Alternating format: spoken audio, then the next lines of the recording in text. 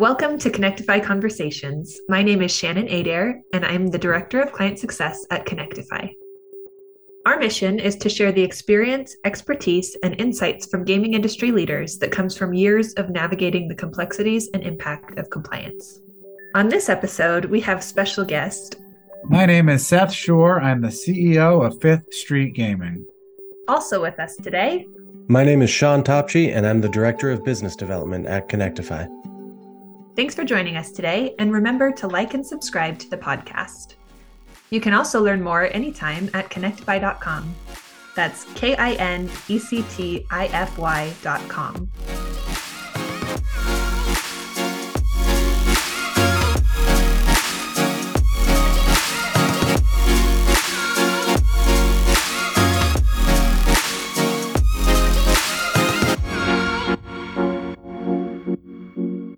Seth, thanks for joining us today. It's nice to be here. Can you give us a little background on yourself? Every time I'm asked that question, I feel like I have to go farther back in time, which makes me feel older every time I have one of these interviews. But I'll give a little bit of historical background if that helps and if that's interesting to you. Absolutely. Certainly. I'm sitting here at the Downtown Grand Hotel and Casino in downtown Las Vegas, where I am the chairman, and I'm about 3 blocks away from the Golden Nugget, where I actually moved into 40 years ago around this time when I was about 6 years old. So I was introduced to the gambling industry at a very young age. Don't worry, I won't take you through 40 years of my life.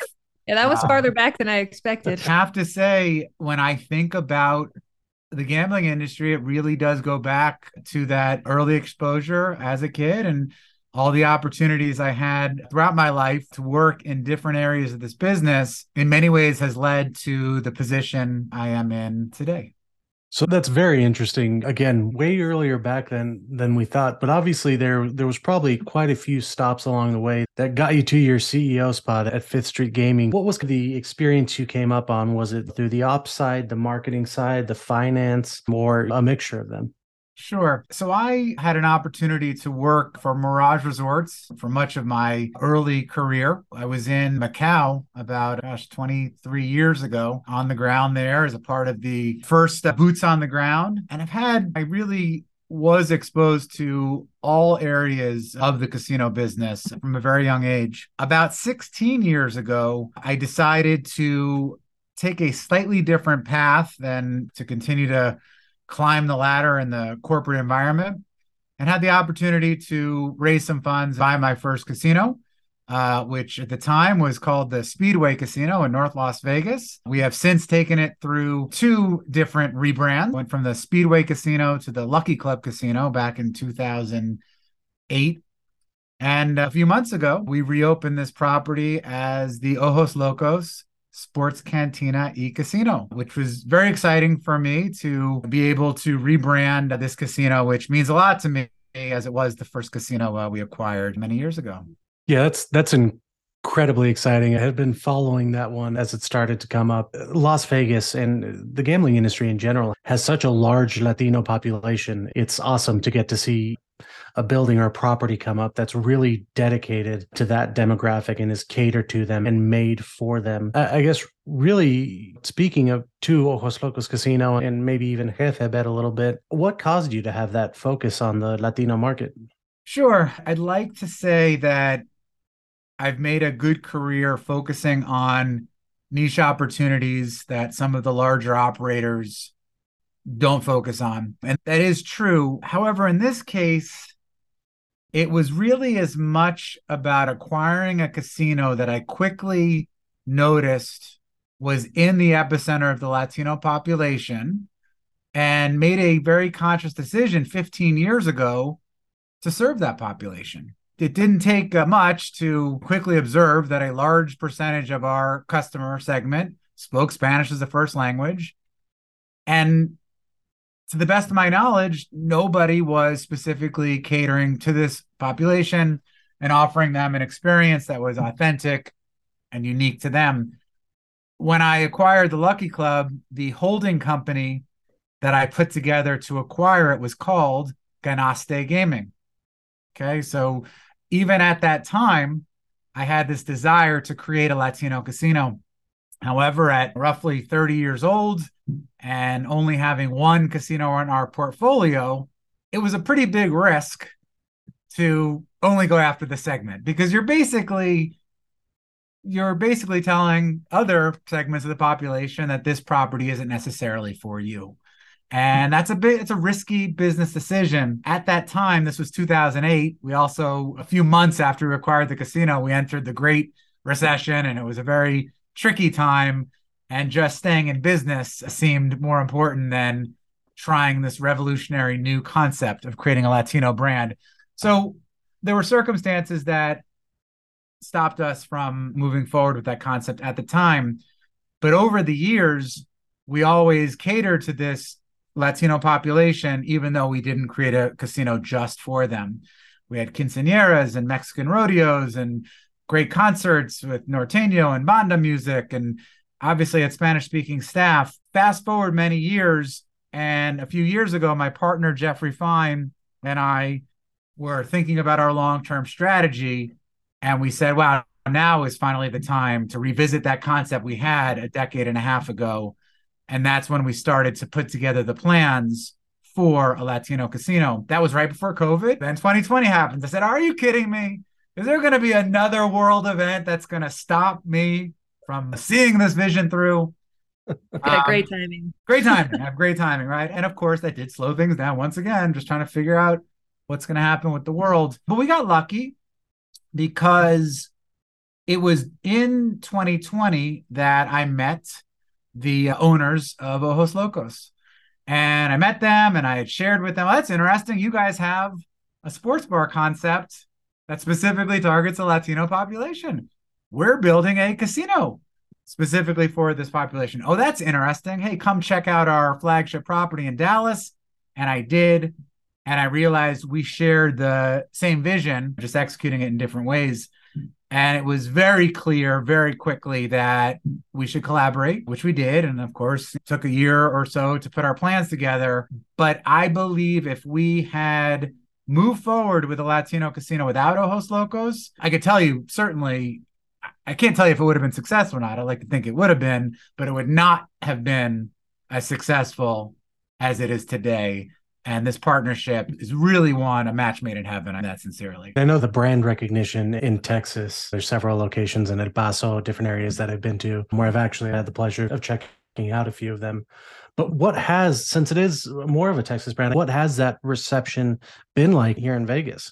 Yeah, so the brand recognition is a good thing. You're absolutely right. But honestly, I have a feeling 90% of our customers have no idea that there's 25 other stores. It's just a good brand. It looks like a good brand. It's a fun brand. It means beer goggles. Our partners at Ojos Locos, they're pros, right? They're opening 6 to 8 stores a year. They are professional. So, it's one thing to create a brand that is authentic and is designed specifically for this segment, but it's also professionally done. It's clean. It's got great service. Own and operate restaurants. It's very difficult to open a busy restaurant and just have it work overnight. It usually takes months to iron out the kinks. And of course, nothing's perfect, but boy, it was pretty close to it. So the fact that they're such good operators, they understand the market, they understand how to program the right entertainment and sports content, throwing events around UFC fights and soccer matches. And then, of course, very well-trained, very friendly, very beautiful staff. That is definitely a big part of the experience. I kind of want to jump over a similar topic, but was Jefebet already happening in conjunction, or did that kind of happen as a result of this and getting to know the individuals at Ojos Locos? Yeah, in terms of sequencing, it was definitely the result of wanting to extend our Latino brand in the digital world to a greater audience, right? To a national audience. I've had a lot of experience with online gaming. I actually built the first online casino for Wynn Resorts back in 2001, so over 2 decades ago. Unfortunately, we couldn't go live with it based on regulations at the time, but was exposed to that world very close to what was happening in Europe and I've always had a desire to build an online. So extending our brand online was just a natural progression. We did want to create a brand, a Jefe Bet, that complemented what we're doing at Ojos Locos, but what was different. Obviously, it's not a restaurant, and we wanted to create a specific casino brand. We launched that a little over a year ago. It was received with also great success in terms of site traffic, visitation, and I was actually surprised that online there was such a void in the market for sports betting and casino related content in Spanish. It was a huge void. And I have other websites, so I do have experience and know how hard it is to rank for certain search terms in English, because there is a very large global media business that's competing for these eyeballs. And that just wasn't the case in Spanish. I was very surprised by that. Further, I was surprised that not only was there a void in the United States, but we seem to rank very high in Latin America as well, which is one of the reasons why, as a company, we decided to move forward with an online casino in Chile, which we are launching over the next 8 weeks. Oh, congratulations. That's huge. Yeah, we're excited about it. We have Ojos Locos. I know you sit on several boards within Nevada and nonprofits as well. You're wearing a lot of hats. How do you juggle all of these various roles and responsibilities to these different companies and organizations? It's a great question. It's very simple, and it's a cliche, but it's about having the right teams, and it's about having the right people in the right seats. And I'm very blessed to have surrounded myself with individuals that are great in the weeds and in the trenches, and they're great operators. And I'm able to position myself in a place where I can drive strategy. I can make sure that our teams have the right resources, whether that's capital or otherwise, and really can connect the dots with these different companies. I think the world we live in today, it's certainly a double-edged sword in terms of being constantly connected to business. I do think for myself, there are more pros than cons. I am able to be flexible in where I physically am sitting and can spend time with my family, and can certainly get a lot done at all times of the day. Like many of us in this crazy world we live in, it does take a lot of focus and discipline to put down the phone and computer and focus on the family and carve out that time and make sure that I'm not constantly working. And that is a balancing act that I go through on a daily basis. If you ask my wife and children, I'm probably more successful some days than others, but I do honestly think it's something I've gotten better at. And I feel very lucky. I feel very lucky that we live in a world that we could do that. I don't know that I would do well working in an environment where you worked in an office on one business. I don't think I'm wired or programmed for that, and very much love the business life that I've created around me. That's fantastic. And I'll be learning that balancing act soon. I've got a 12-day-old baby downstairs right now.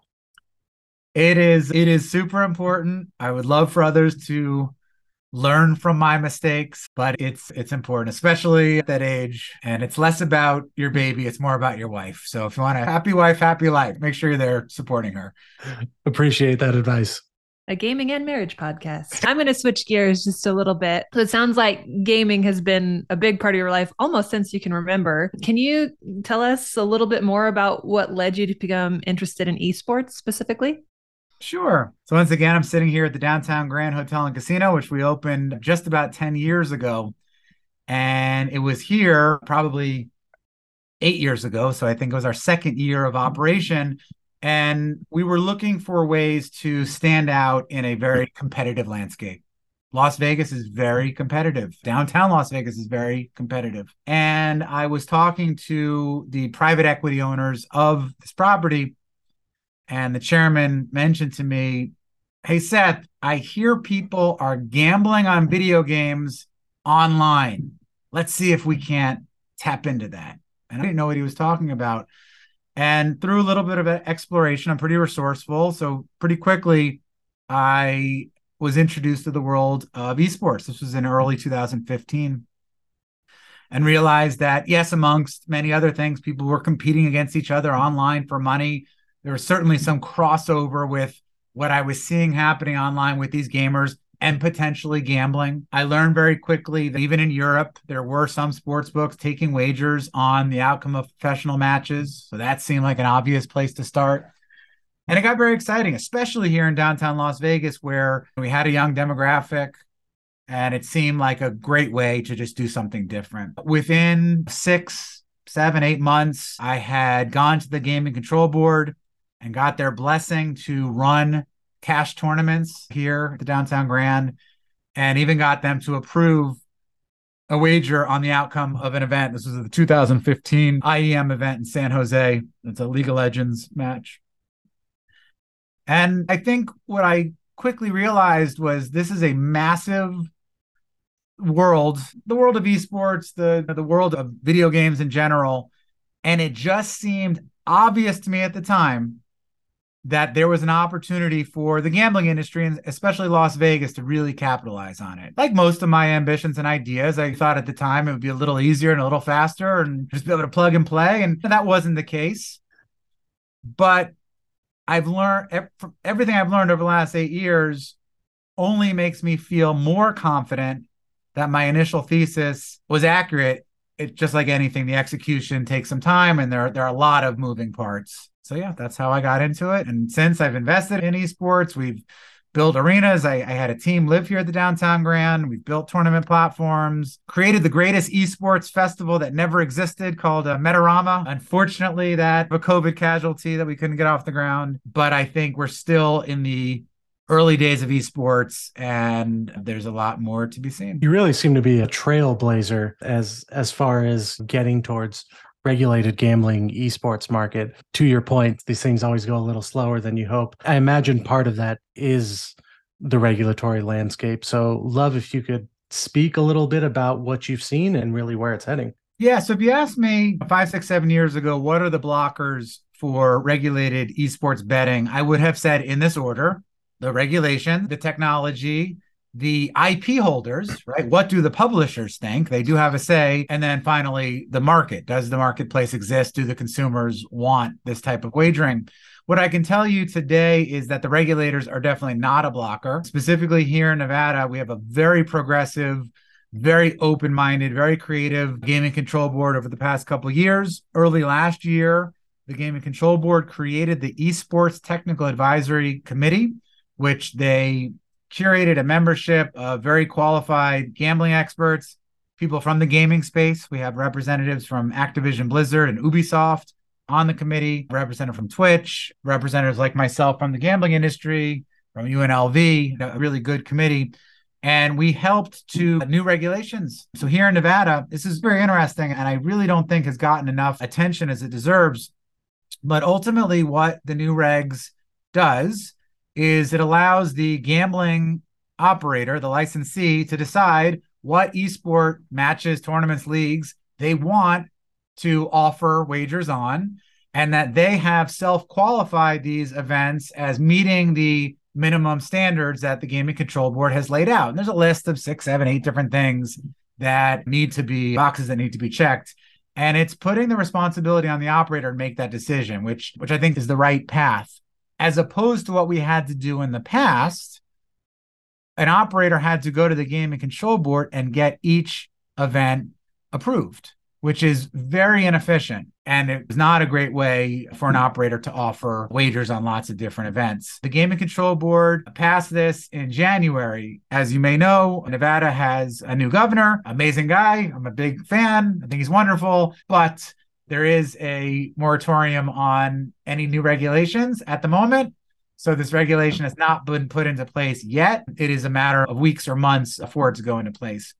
So there is no regulatory hurdle. I'm very close to the regulators in New Jersey, Colorado, a few other jurisdictions that have taken a different approach, but still one that is very open-minded and not blocking it. So the regulations are not an issue. The technology is not an issue. And right now, what we're talking about is wagering on the outcome of a professional match. So it's no different than the outcome of a professional football game. The IP holders, for the most part, are not an issue. I can't lump every publisher together. But as I mentioned, Activision, Blizzard, and Ubisoft sit on our committee. They're all for this form of betting.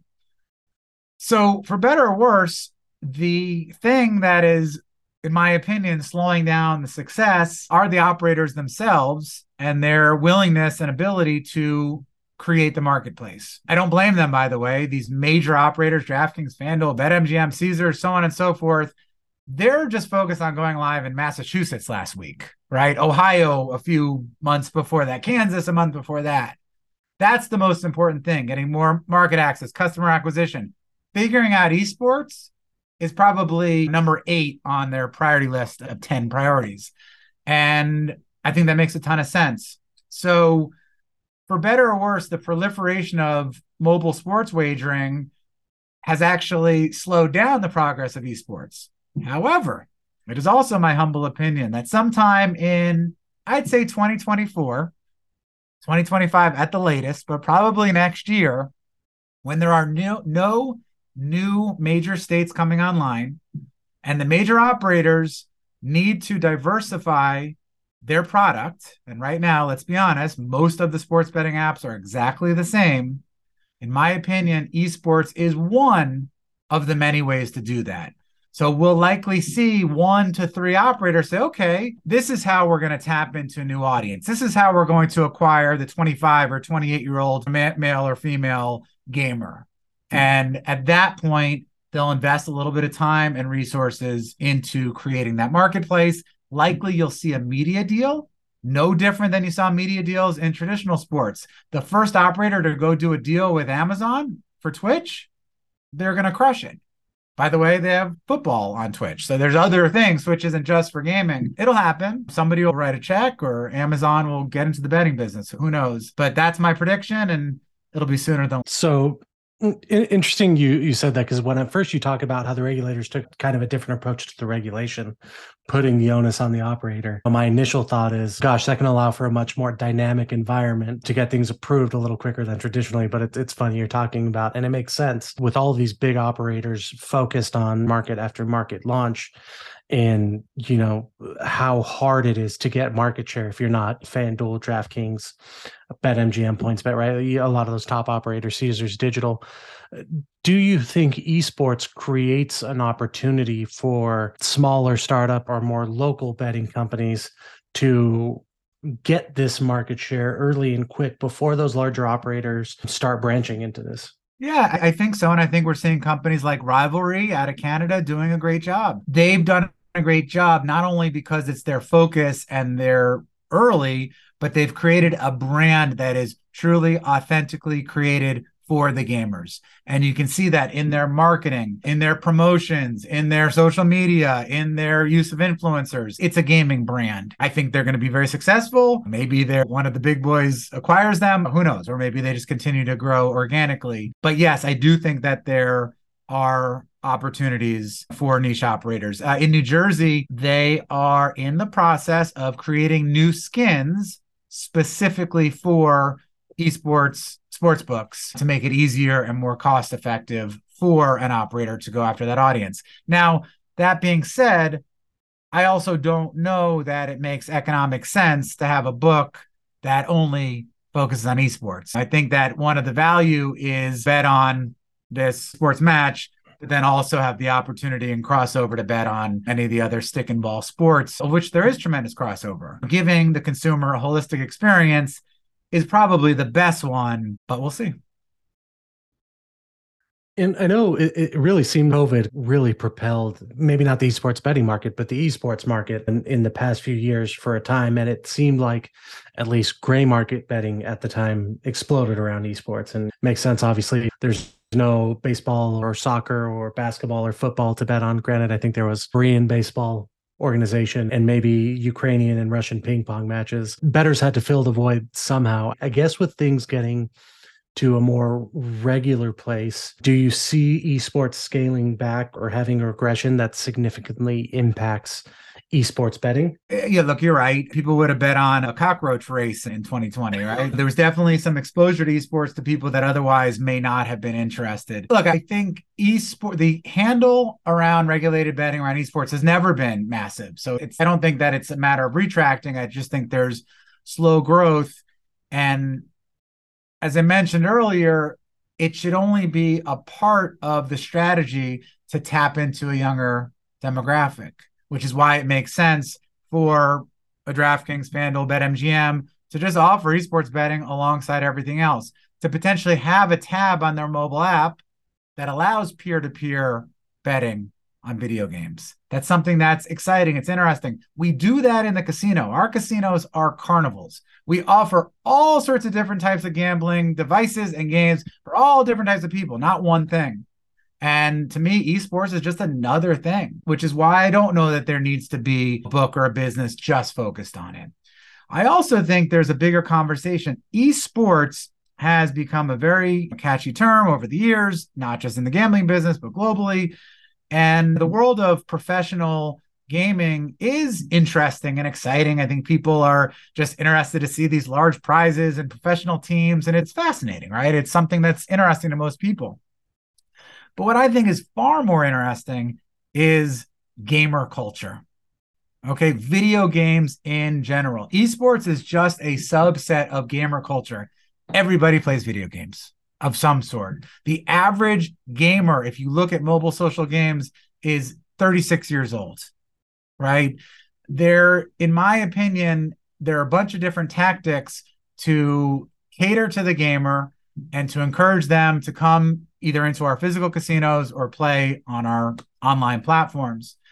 And I think that some of the tactics we've tried in the past, while maybe they made sense, they were trying, didn't quite work out. I think skill gaming is a part of that exercise, arcade slot machines. I'm on the board of a company called GameCo that has had different levels of success and failures trying to create a video game slot machine. I actually believe today, while GameCo and others ultimately will be successful over time, I think that there's a completely different and simpler approach that no one has taken. What I mean by that is a lot of us felt in order to cater to the gambler, we had to give an authentic amount of skill in the slot machine for it to be enticing to somebody who's used to playing skill-based games, and we had to completely change the dynamic of the slot. Well, I don't think that thesis was wrong, and I do think there will be certain skill-based games eventually that will be popular.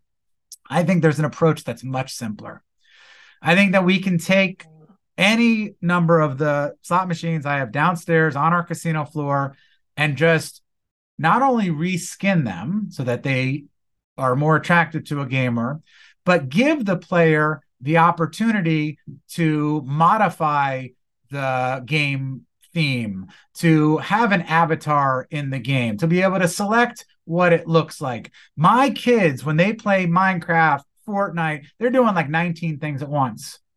And while a slot machine is literally designed for the opposite approach, right? We've designed slot machines so you literally hit one button. And by the way, that should not go away because we have plenty of 50 to 70-year-olds that we do not want to rock that boat. But remember, we're a carnival, right? So that means we can create other games. Maybe they're not going to be the most popular, but that maybe they cater to people in their 20s who have been playing video games since they came out of the womb. And they want to have a more dynamic experience. That doesn't mean that the game dynamics have to change. It can still be a chance-based game. It's still just wheels spinning, but everything around it can be different. And that, I think, is the opportunity. I don't think anybody has really tried that approach. I think that's a really good point and really gets to understanding the culture and the mind of the gamer. And to your point, growing up playing, whether it was Halo or Call of Duty, where you're picking what weapon you're using, you're picking what skill sets you have, you're picking the armors or even the colors of what you're wearing. And same with all the Gran Turismos, picking the engine, the torque, the body, all that. The gamer has gotten so used to having that ability to customize, where even if it only has a minor impact on the chance of the game, it's that gaming feeling that comes along with it that makes it more appealing. No, I've never looked at it from that perspective. It's very interesting. I think we did a podcast with Seth Young earlier, and we talked about skill-based games a little bit. One of the points he also brought up was one of the biggest issues he thought is even if you make the skill-based game, that younger audience just isn't really going to the brick and mortar casinos. But now that you have this online gaming, it might be so much easier to attract them and start to get that audience. First of all, Seth never knows what he's talking about. No, I'm just kidding. For anyone listening, Seth is a partner of mine who I love dearly. So I believe he's right. What I like to say is fish where the fish are. Gamers are online. So another thing that we found very challenging at GameCo 7 years ago is we built these awesome skill-based slot games. Okay, so imagine you walk up to a cabinet. There's obviously no one-arm bandit. We don't have those anymore, but there are no buttons. There was only an Xbox-like controller, and you got to shoot these aliens, and there were still slot mechanics, so it was still a game of chance, but the bonus rounds, you got to shoot aliens, and if you had good aim, you got a better payout, right? Really cool. Well, if Borgata, respectfully, decides to test out 6 of those games and sticks them in the middle of their 3,000 game slot floor, good luck having anybody find it. And yes, to your point, the gamer isn't there. They don't know it's there. So it's just the self-fulfilling prophecy of it wasn't a successful strategy. Sure. But yes, launching those games online, where first of all, it's a lot less expensive to develop an online game than putting a game on the floor. You can actually advertise that game to the gamer, right? You don't really advertise physical games in a retail casino. You can online. Is a great way to introduce the gamer to the online gambling experience, introduce them to your casino brand, right? So now you're BetMGM. You've now tapped into the gamer because you did a deal with Twitch and they're playing your skill-based game on the BetMGM app. Oh, by the way, you then let them know this game you love happens to be in Borgata or at MGM Grand or at Aria. Hey, come and check it out. Now you've created that 360-degree experience where the online and offline experience complement each other and we're not competing against each other. We got a little off esports there, but I'm glad we delved into the topic. I do want to jump back for a second. Obviously, sure. We are generally a regulatory compliance podcast. It really sounds like from the regulatory environment, it's even though Nevada is taking a slightly different approach to approval of wagers, it's very much a similar regulatory environment to other sports betting. I guess one of the concerns I've seen, whether legitimate or not, that I'd like to ask you about is there seems to be more of a talk of concern with possible match fixing in esports, even though theoretically any sport can fall victim to it. What are your thoughts on that? And how it's being mitigated, and if you really think it is as big of a concern. It's a great question, and everybody loves to reference like one event that happened in North Korea in like 2015, I think. Which is like amazing that we have one thing that we all reference, which that leads me to believe it's not that rampant. So first of all, sure, it can exist, and I think there are so many online tournaments that are not being played by professionals where there could be all sorts of shenanigans going on those tournaments. And that is clearly not the level that a regulated casino should be taking wagers on. The Esports Technical Advisory Committee, in addition to allowing the sports books to choose what games, leagues, matches they want to take wagers on, we also are putting together a white list, which will give some guidelines. And obviously on that white list are the top tier matches and events, ones that there's so much to, there won't be any match fixing. First of all, the prizes are too big. Just like someone's not going to throw the Super Bowl because there's just too much money at stake. So I think it is important that we follow those guidelines, that we're only taking wagers on tournaments or matches that have the right governing principles and the right oversight. There are organizations like ESIC, the Esports Integrity Coalition, that not only monitors different events and looks for anomalies that potentially could identify cheating, but also just anomalies in the betting, right? As all of a sudden, is there a high level of betting on some second tier match from some random place in China that would lead to a suspicious activity report? So I don't think that's an issue. And I think that the licensed operators are going to follow every guideline to make sure that there isn't some unnecessary scandal around match fixing or cheating in any way. And so it sounds a little, correct me if I'm wrong, it's as long as, like with football, like with basketball, if you're sticking to major organizations or major tournaments, generally the integrity is going to be there. But just like in football, you you probably wouldn't be betting on high school football and expecting level of integrity if money was being thrown at it for players who don't have a big payout or aren't getting regular salaries. Absolutely. You're not going to bet on a pickup basketball game in someone's backyard, but we have full confidence that the NBA, they take integrity, I don't want to say more so than the gambling industry, but it's on par. So the gambling industry and the esports industry share the same understanding around integrity. It is just as important to the gaming industry as it is to us, which is why I think they complement each other. And there are a lot of things in place. So the physical events, it's pretty fascinating. Almost all of the major tournaments are offline, right? So 95% of the tournaments are online, but the real big ones that we all see, these major prizes, they're offline. And many times they're in special arenas and studios where the two teams not only can't see each other, but in some cases, like at ESL Studios in Burbank, the teams can't hear or see the audience because the audience can actually see the perspective from both the players, and they can inadvertently give hints and signals to the player. If you're playing Counter-Strike, for example, and guys around the corner and I can't see that person, but the audience accidentally says, look out around that corner, it gives an advantage to the player. And they've mitigated that by putting the teams behind noise-proof glass where they can't see the audience, right? They're going out of their way to make sure that not only is there not cheating, but there's no accidental hints given to one of the teams.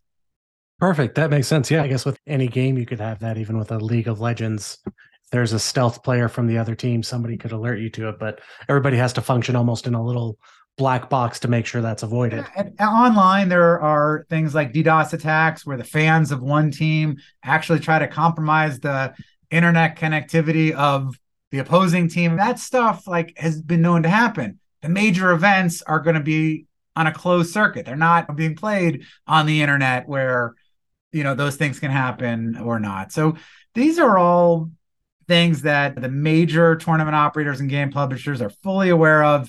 They're making sure these things don't happen, not because they're worried about gambling regulation, but they're worried about the integrity of their own games. They take these very seriously. I'm really glad you could illuminate that a little bit for those of our listeners who maybe aren't as familiar with the esports and esports betting environment. That was I would say a synopsis, but just a full-blown explanation that was very comprehensive. Let's not forget that.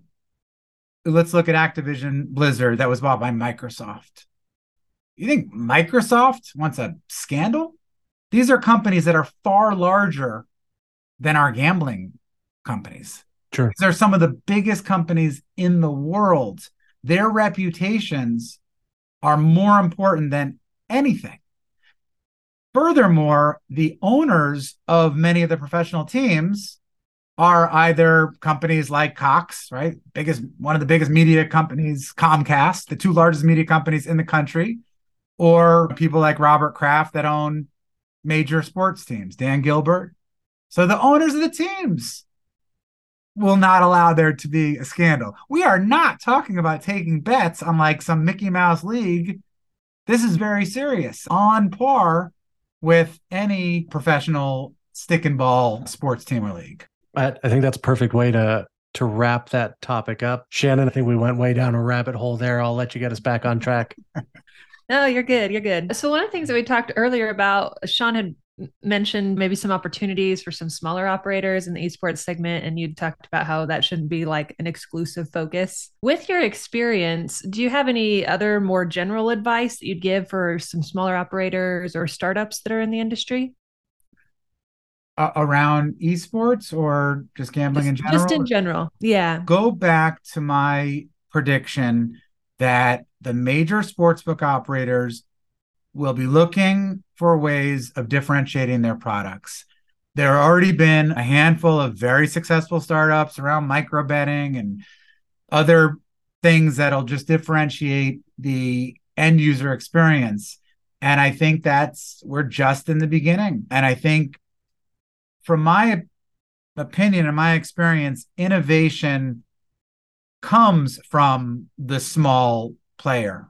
And I think that's with any industry. The gambling operators, the Wins, Caesars, MGMs of the world, they're really good at operating very large organizations, very complicated buildings. They're not innovative technology companies, nor do they pretend to be. And I think that they have shown a willingness to merge with technology companies and acquire technology companies and invest in technology companies. And I think they will continue to do. I think we are already seeing that it's a very competitive landscape. And some of the bigger operators are struggling. That's no secret. I certainly will not name any of them, but anyone familiar with the industry just knows that. And that's also not a surprise to me, being an operator here in Las Vegas, where I have 12 competitors within walking distance. It's competitive. You have to come up with ways of differentiating your product. We do that in the land-based world. I don't think we've done that online. I think that the success of some of the online operators are because they're amazing at marketing. DraftKings is like the greatest marketing company of all time. They created an awesome brand, and they're really good at acquiring customers. I don't know that their product is any different than Caesars app or MGM's or FanDuel. I'm sure someone there would argue with me, but I think any business, initially it's about acquisition. We've seen some companies willing to spend billions of dollars on TV and pay tens of millions of dollars to influencers. But the next phase has to be retention. And retention is, yes, it can partially be through promotions and bonusing, but it's also through experience.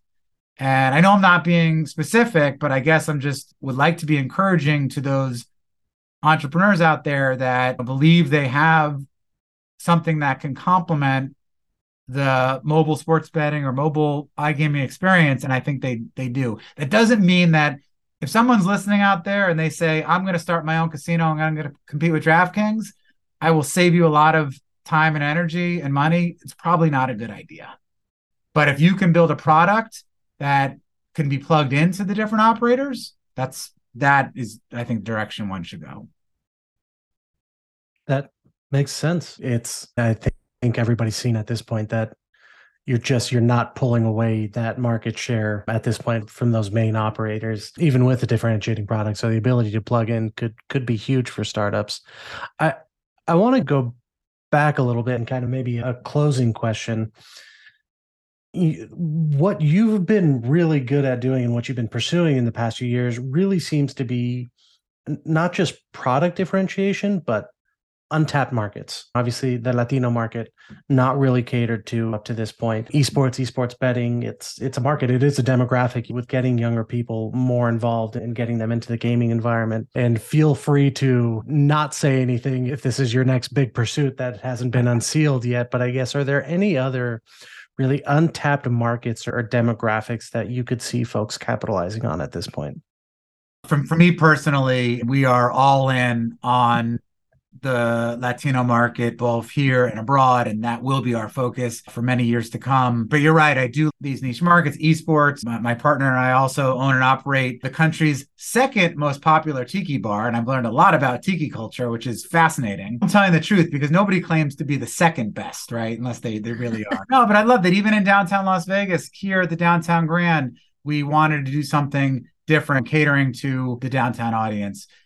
So I guess what I can say without being too specific and identifying a specific demographic, I do think that there are opportunities to create brands specifically for different demographics.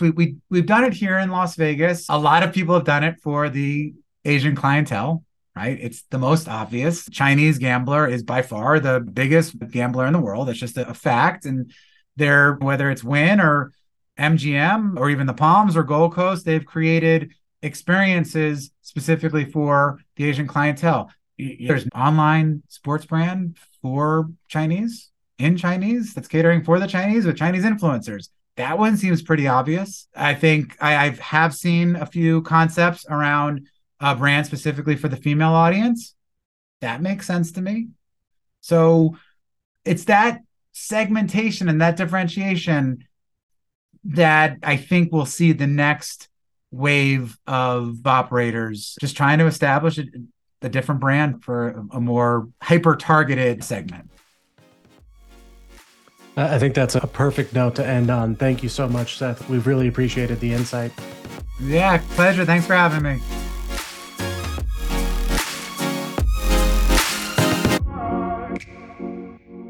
Thanks again for joining us today on Kinectify Conversations. You can support our show even more by leaving us a rating wherever you download your podcast and by sharing Kinectify Conversations with gaming industry leaders like yourself.